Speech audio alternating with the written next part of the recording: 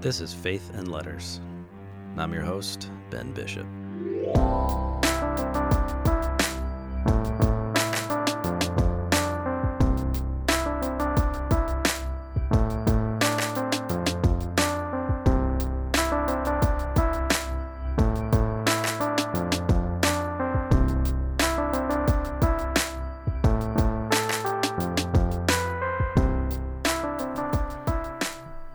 My guest this week is Fred Bahnson.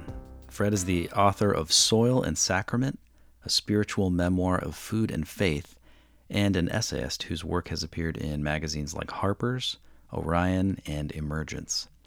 Much of Fred's work focuses on contemplative prayer, both figures within the contemplative prayer tradition in Christianity and also the contemporary movement to rediscover Christian mysticism, as well as his own practice of silent prayer and general fascination with Christian mystics.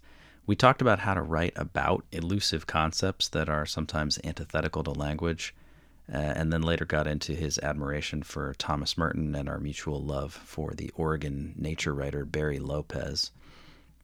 If, like me, you have found concepts and practices like mystical contemplation or silent prayer to be thorny in reality, as much as they are beautiful in the abstract, then I hope you'll be edified by listening to Fred unpack his own real-life experience of seeking earnestly after God. How would you define contemplation? For me, I would say contemplation is not an escape, but a way in. It's a deeper form of engagement.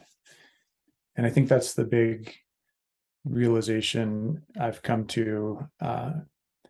to pretty early on, thanks to just reading the Desert Fathers and Mothers and getting pretty quickly past the kind of popular misconceptions around contemplation, mindfulness, silent prayer, all of that as a sort of, narcissism or whatever. I mean, there's a lot of misconceptions around contemplative practice as a form of escape, as something that we don't really have time for in this world of problems. And I think when you start practicing it, what I've learned is that we don't have time not to do contemplative practice, because unless we're working on ourselves, and in the Christian tradition, allowing God to work on us through silence and through that silent encounter of just resting with God, unless we're making time for that, then we're just causing ourselves harm, causing harm to those around us.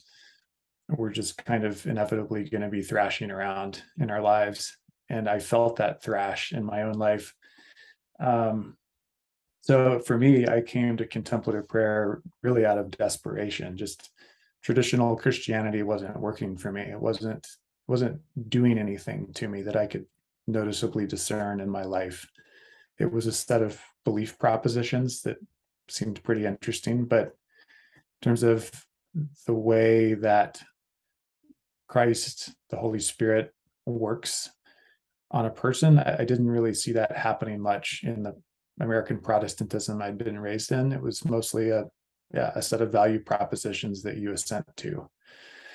And for me, the great discovery in the middle of my life, and I'd been to, I have a degree from a prestigious divinity school, a master's of theological studies, and I have a pretty decent grasp on Christian history and tradition and scripture and all this stuff. But it wasn't until I think I hit 40 and really went through some deep reckoning with some of my childhood wounds, being a missionary kid, going to boarding school in Nigeria, grappling with that through therapy, but then also in tandem with that, discovering contemplative prayer, and really coming into that through Thomas Merton, and then going deep into the Desert Fathers and the early writers, that I found that sort of aha moment happening in my own life. It was really a kind of spiritual awakening for me, and still is. It's ongoing, and it's going to be ongoing the rest of my life. I wasn't entirely able to gauge the ages of your sons contextually from reading, but if you're saying you came to this around the age of 40, would it be the case that you were already a dad at that point when you sort of started this phase of your spiritual practice and journey? Yeah, so I have two teenage boys and one preteen boy or tween, I guess. And yeah, I think that was part of it, that frustration of not feeling like a natural father. Like, fatherhood is probably the hardest thing I've ever done. I'm not really a natural around kids. I love my kids. It's not a lack of love. It's just it didn't come naturally to me, as I think it comes to other fathers. And so feeling that struggle of how to raise these three young human beings, who are totally different from me, who have me and my wife's genetic material, but who are their own little images of God, walking around in the world with their own agendas. And yeah, so I think a lot of my own spiritual growth has come from just that recognition of my own failure and inadequacy as a father. Um, yeah, so I think that comes out in different ways in my writing, but I feel like it's something I feel more and more drawn to leaning into, is that uh yeah, that tension between being drawn to contemplative practice, stillness, silence, solitude, uh, and as I said earlier, those are not forms of escape. They're deeper forms of engagement, but they easily can become forms of escape when you're confronted with the difficulties of being a father, in my case. I can resonate with what you were saying about, I guess, in general terms of just kind of grappling with my own identity as a dad. So I guess it's two parts for me. It feels overwhelming to think about kind of making the time to be silent, which I think is actually also related to the fact that silence and sitting in that way feel like they accomplish nothing. Like there's nothing productive about them, which you touch on at some point. And also this deeper sense of, I guess, longing for it. Maybe that's the tension for me. It's like I sense more and more like that I want whatever some people seem to find in that still place. Um, and to that end, the thing I just wanted to reference in terms of this essay that you've written called Keeping the World in Being is where you actually talk specifically about your practice. And it's wonderfully candid and unromantic. You talk about like often waking up before your sons when the weather is nice. Sometimes you head out onto the deck, but you know, yeah, you're sitting and you're trying to be silent. But it doesn't feel like there's a huge agenda. And at least in the passage that I'm thinking of, it felt kind of wonderfully free from internal pressure of the kind that I feel like I've often put on myself, and maybe as a watermark of my personality, but also in some ways inherited or somehow taken in as regards what is supposed to be happening in prayer. So you talk about, you say, sometimes I daydream, sometimes I watch the sun climb over Saddle Peak, sometimes I weep. And it's just been so hard as someone who grew up in an evangelical American context in which prayer was usually understood to be sort of literal talking to God, which is odd, right? Because no one's talking back. It's a strange thing in its own right. But it's just been that's a big transition to have gone through in adulthood as I've begun to really explore other streams of Christianity. Did you have like a hump to get over there yourself in terms of just kind of coming to terms with what that inner psychic experience of sitting in silence is like, and sort of, to the point that you made, sitting with the breath, trying to not follow the monkey mind or the random thought trails, because that kind of seems like the whole game there, but it's a game I've never been able to win with any consistency. Well, I think one thing I would say is, as much as we can show up to our practice without an agenda and without feeling like it has to have these results, I think that's all for the better. And um, I think it's so easy for the mind to get pulled into these thoughts of, well, I have to be getting something out of this, or, I'm not noticing anything, what's going on, I must be doing it wrong. And there's really no, like, um, there's no one way to do this. I mean, I think we're talking about an individual human being just sitting in contact with our creator. And so there's as many ways to have that contact as there are human beings, in the history of humanity. But I think the ones who've gone before us, who've done this a lot, have said, and a lot we've learned from the Buddhist tradition too, of just as much as you can sit in stillness and silence and note your thoughts as they float by. I think a really helpful analogy I heard from Martin Laird in his book Into the Silent Land is a really great introduction to contemplative prayer for any listeners who are wanting to get into this more. But I heard Martin Laird give a retreat at Mepkin Abbey a number of years ago, a Cistercian monastery in South Carolina. And he was saying, think of yourself as, when you're in your prayer practice, think of yourself as Mount Zion. You are rooted and grounded, and there are weather patterns around Mount Zion. There's the clouds. Sometimes it's stormy, sometimes it's sunny, but you're not engaging the weather patterns. You're not following those clouds and engaging them. And you are not the weather. You are Mount Zion. You're not your thoughts. You're not your emotions. You are the unchanging Mount Zion, or not unchanging, because we do change, but just making the point that we are the dwelling place of God. We're not the weather patterns around the mountain. And I think that's a really helpful analogy that I've come back to again and again. And so, yeah, when, some days you're going to be distracted, you're going to not feel like sitting, you're going to have all kinds of emotions come up. And I think that's just, the more you do it, that just becomes more part of the process, and just something to not really get too hung up on either way. And I think too, like, it doesn't have to be a set length. I mean, there are different schools of this, Thomas Keating saying it should be 2 sits a day for 20 minutes each time. And I think the World Community of Christian Contemplation, or what's the WCCM, World Christian Contemplation, I can't remember their full title, it's an acronym. Anyway, John Main's Society would say something similar, like, it has to be a 20-minute sit.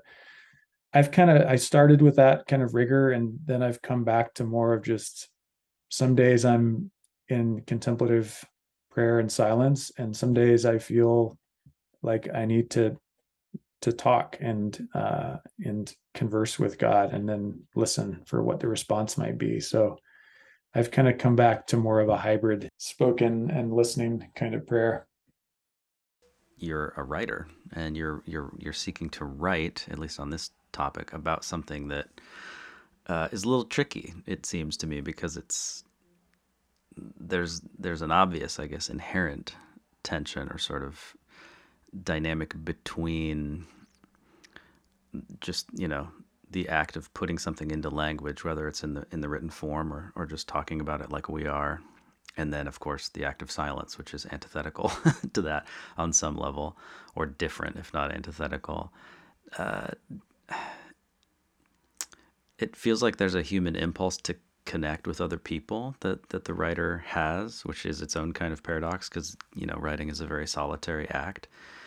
Have you found it challenging to write about silence and contemplation? Is there any sense in which that is a kind of like, especially as you talk about your own experience, a kind of opening of the oven door where you sort of lose some of that inner fire, or sort of there's a cost there where you don't get to just have that be an entirely private thing? What's it been like to navigate that balance of writing about something that in some ways you're describing as being beyond language?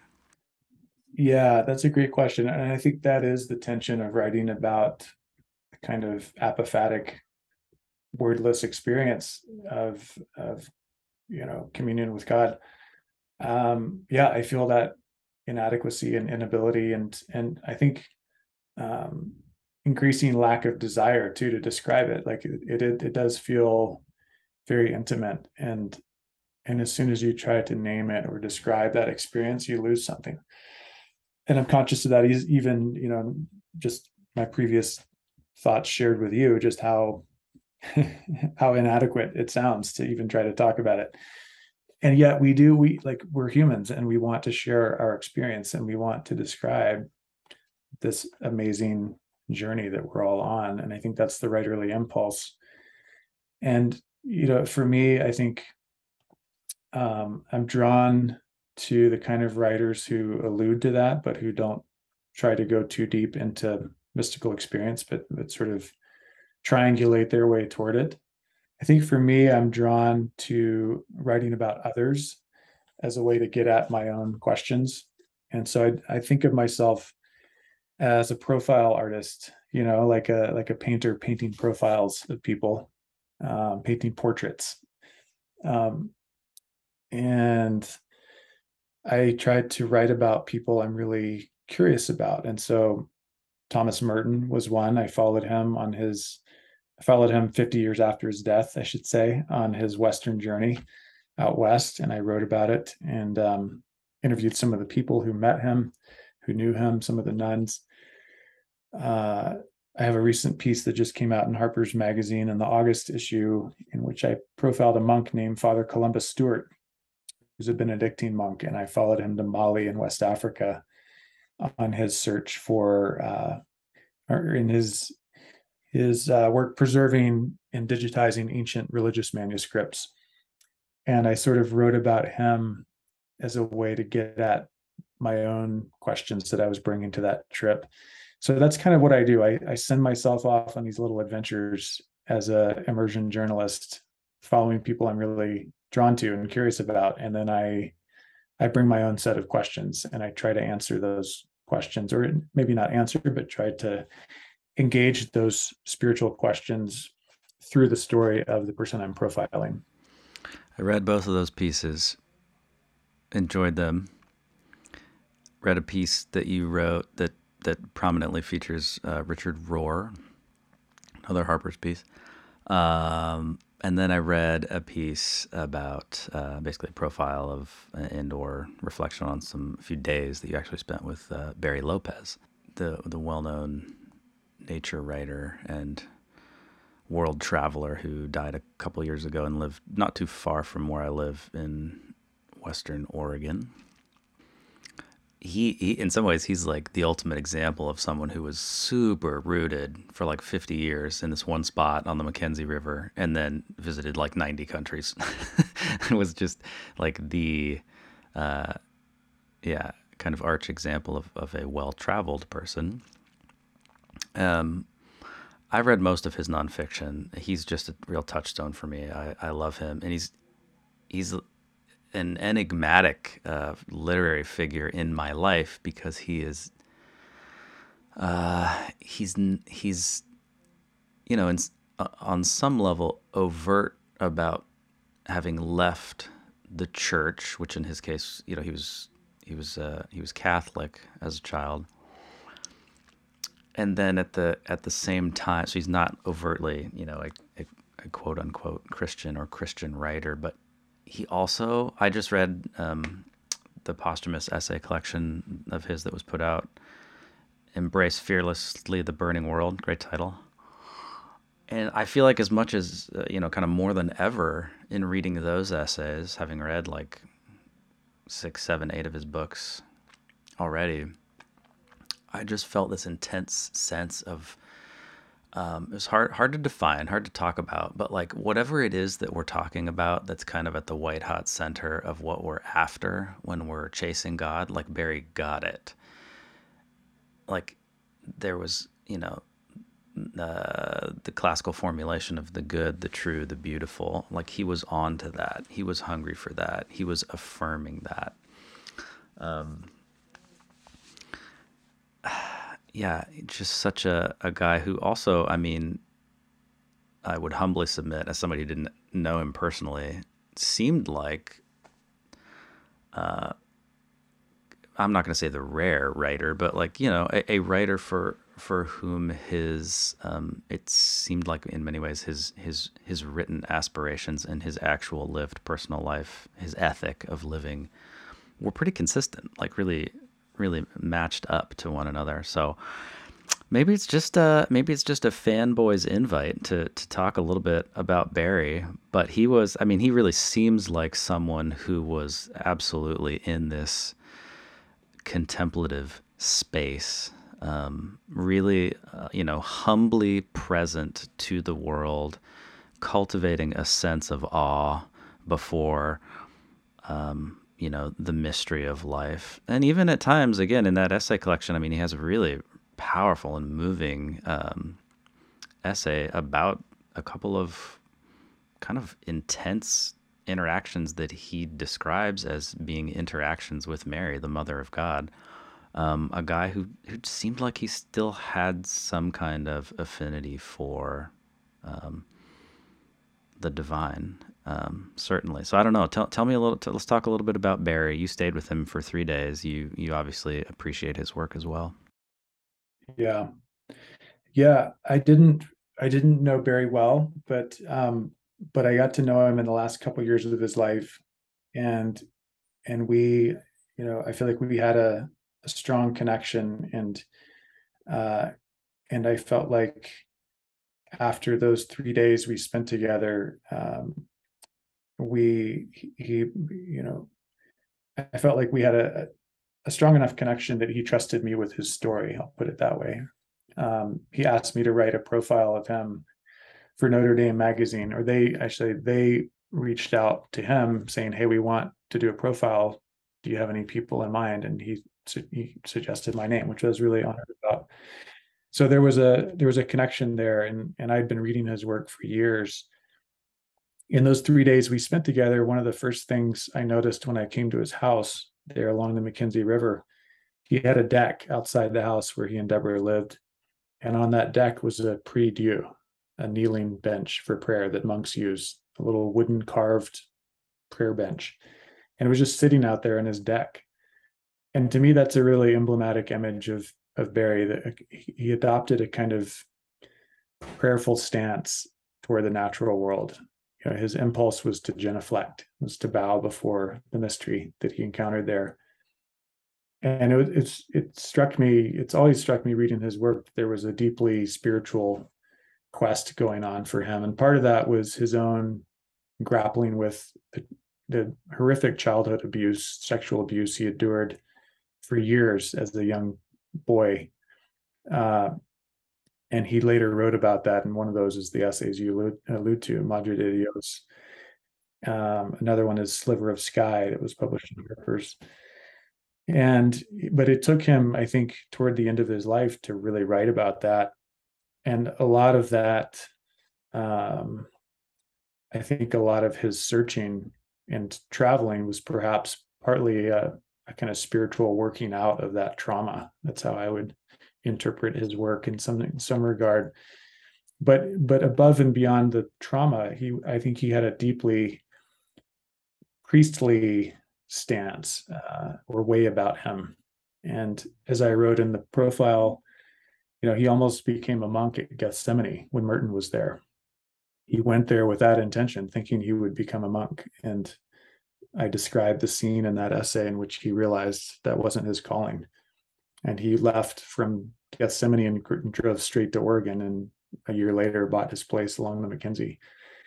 But I think he brought that kind of non-religious, spiritual, like he said he wasn't a Catholic, though he was trained by the Jesuits. But he sort of quietly and without rancor left the church and pursued his spiritual questions, through his travels and through his writing. But he always maintained that kind of priestly voice, in a way, the kind of voice of invocation is how I think of his writing, creating the conditions in which the holy can appear. And it was interesting to me too. I think others who've read him have always kind of seen him as a nature writer and writing about moral and ethical questions, but I hadn't really seen many people write about the religious or spiritual dimensions of his work. But in this new collection you referenced, Rebecca Solnit identifies that priestly aspect of his work as well. And she's not, you know, as far as I know, not a religious person or part of any tradition. So it's interesting to me to see kind of uh, people not openly connected to the Christian tradition recognizing uh, that priestly aspect to his writings, that kind of invoking the holy. And I think that's partly what makes his work so compelling. Again, it feels like, as I mentioned earlier, with the tension between silence and language, or silence and writing about silence, the idea of an agenda is something we can obviously understand as being distinct from like a plan or a kind of an outline or a roadmap. But generally, I mean, when you are actually sitting down, you kind of have whatever experience, whether it's a trip or personal history experience, you've got the material that you now want to write about and shape into a piece. How do you go about doing that? Do you kind of stumble through, or do you just kind of try to vomit it all out in terms of an initial draft? That's often what a lot of people do, and try to be non-self-conscious and then sort of shape it. Do you try to have an outline? I guess I'm struck by that dynamic where at some point it does become a very practical thing, and you often start at 30,000 feet, but then ultimately you're editing in the true sense. You're deleting words, phrases, paragraphs. Like, how do you go about shaping an essay such that you can be consistent with that idea, but also bow to the necessary realities of needing to get something onto the page in a way that is workable for your own way of writing? Yeah. Well, I go with a set of questions on these journeys that I make. And sometimes, again, the journey is a journey at home, a journey into memory.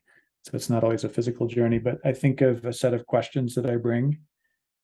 And I really see myself as an essayist, and whether it's writing, a 2,000 word piece or a book. And the French translation of essay is to try. And so when you're writing an essay, you're trying things out. You're exploring, you're using language as an exploratory tool. And when you approach it that way, it becomes a very different exercise than, here are the points that I want to make. What's the most, you know, flowery way I can adorn those points to make my audience believe me? It's just such a different way than like a sermon, for example, or a different way of writing. So it's exploration. And for me, doing that exploring, it involves a lot of false starts. It involves a lot of ambiguity. Um, it involves rethinking the assumptions that I came with. So the story about Molly that I wrote, as I even said in the piece, I came with a certain set of perhaps naive expectations of what would happen when I went and followed Father Columbus Stewart to Mali. And all of that got upended once I got there. And so that becomes part of the story, right? It's not a failure. It's just the story has suddenly changed. Will you follow the new story where it's leading? And that's kind of that's part of the process. And what that looks like in terms of the writing process itself, it looks like, taking this Moleskine notebook and writing lots of notes as I go, and impressions and ideas. And I'm very journalistic in that way. I've got to get down details because I forget. My memory is a big open sieve that doesn't hold much, and so I really try to get the particulars down. And then I come home and type up all those notes. I type up my interviews, I type up my handwritten notes, and I'll end up with 20,000 words of typed notes, in a Word doc. And then I'll print that off and I'll read through it all. I'll get out a highlighter. I'll start taking marginal notes on my own notes. I'll start to see what patterns emerge. And that's when I start to find something of a way forward.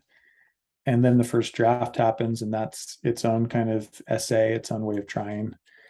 Um, and then that draft turns into 3 or 4 drafts, and so it's a long, laborious process. I'm a very slow writer. I wish I were faster, um, but for me, that's been how I've gone about it. And I think part of what I'm doing too is I'm getting the language in my body, and that comes through the act of physically writing it down and then typing it up. And there's a certain kind of alchemical subterranean process that's going on through all of that. And it's long and laborious, but I think that's what for me I found has yielded the best results. The writer, the essayist Charles D'Ambrosio, he's an essayist and a short story writer. He has a wonderful collection called Loitering, and part of it was written in Seattle, so there's a kind of Pacific Northwest flavor to it. But his intro to that book is worth the price of admission alone, and he talks about the rhythms of prose are located in the body. So kind of getting that connection between prose rhythms and the breath, I think is important. So yeah, all of those things are things I think about. Throughout your work and indeed throughout our conversation, there's there's this theme of, solitude, solitary practice, the practice of the contemplatives who have come to fire your imagination, the solitary practice of many of those people as writers, and indeed of your own journey as a writer. You also touch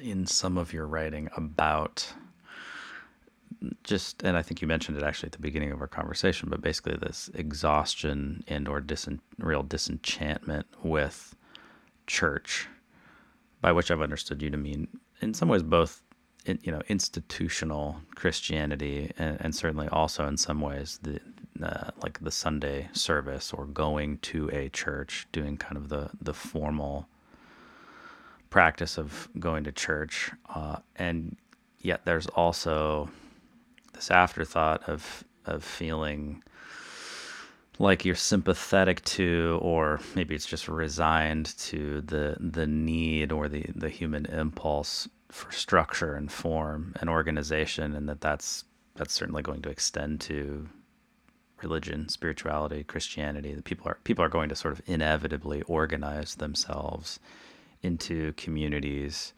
and maybe by extension have dogma, have doctrine, etc. But I did want to just ask you as we get ready to wrap up about how this kind of the whole body of work and the journey that you're on works with, or kind of where you're at today with the church, because that's a term that can be really broadly defined, but even solitary contemplatives like Merton and the Desert Fathers were, in a classic sense, certainly a part of the church, if by the church we mean the sort of the worldwide and historical group of people who are seeking to live a life that bears witness to and follows Jesus Christ. And of course, there's a lot of cultural trappings that go with that in 20th and 21st century America. So I guess to put it maybe in a sort of digestible question, I would just say that it seems like there's a distinction in your work between maybe the need for church as a way to interact with God, and then which is to say that you can have that connection with God through the practices we've described and through your interior life, and maybe indeed must in some way kind of work that out for yourself, but that it seems like you also still retain kind of a kernel of desire for community, certainly with other believers, whether that takes the form of going to church or sort of participating earnestly in a denominational tradition. Where are you at with that thorny problem these days? Well, as I wrote in a piece called "The Gate of Heaven is Everywhere," the piece you described, in which I profiled Richard Rohr, that came out in Harper's a couple years ago. I wrote that I had pretty much left American Protestant Christianity, which I'd been raised in and can consider myself a member for most of my adult life. And partly that was going through the pandemic and not going to church and realizing I didn't really miss it. At least the church that I had experienced. And we've been going to an Episcopal church the previous 10 years. Before that, we attended a progressive Mennonite church, and I had grown up in the Lutheran church, and I worked for the Methodists for a while. So I kind of made the rounds of the Protestant spectrum. And I found it pretty wanting and didn't, and again, I say that without animosity at this point. I think I've just kind of realized it hasn't served me. And again, because I feel like it's been too cerebral. It doesn't focus on the kind of deep contemplative encounter that I've been hungry for. And where I did find that was in monastic Christianity. And that's been a huge gift to me to experience that tradition, a long living tradition, mostly passed on by the Benedictines. But I would also say I've been slowly moving east in my Christian orientation. And our family's been attending an Eastern Orthodox church for the past 6 months or so as inquirers. And I still feel I have a lot of questions. I'm really distraught to see the Orthodox world embroiled in this battle between Ukraine and Russia, and the Russian aggression, and Patriarch Kirill basically being Putin's altar boy. Yeah, I mean, he's become an apostate. He's left the faith, in my mind. He's exchanged the gospel for Ruski Mir, the Russian world domination dream and all of the bullshit that goes with that. And yet, Ecumenical Patriarch Bartholomew has, condemned that, as has, other people in the Orthodox world. So there is a strong response against what Russian Orthodox people are doing in their support for Putin. But all of that aside, I don't think that's unique to Orthodoxy. The temptation to nationalism has been part of Christianity from the beginning, ever since Constantine. So I think that's just a human problem that we have to grapple with, whatever our faith tradition. But I am very drawn to the Eastern Orthodox liturgy, and I would say that that I've felt the most intense, some of the most intense liturgical experiences I've had have been in that setting. And I think we can't improve on what John Chrysostom and his posse came up with back in the 5th century. Like, to me, liturgy has been going downhill ever since.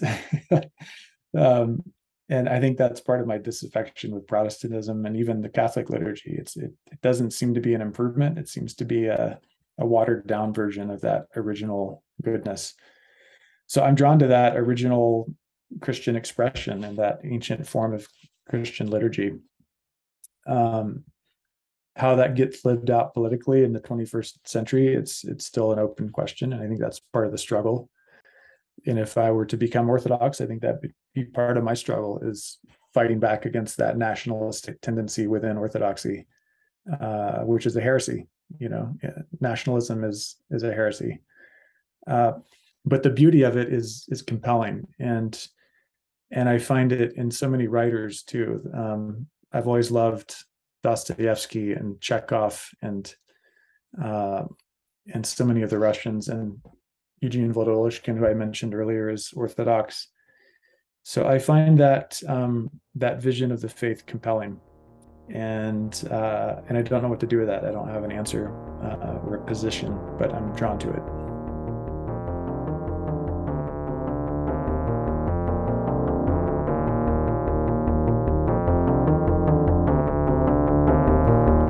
I'm really grateful to Fred for coming on the show, and I'm also grateful to Season 1 Faith and Letters alumni, Chris Hoke, for connecting us. Thank you, Chris, and thank you, Fred.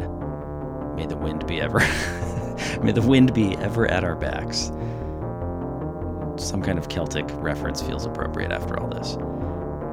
Faith and Letters is a production of Fax Animus Studios. Tess Seabright is our production assistant. Fact-checking by Dean Gilbert. Special thanks, as always, to Lydia Bradley.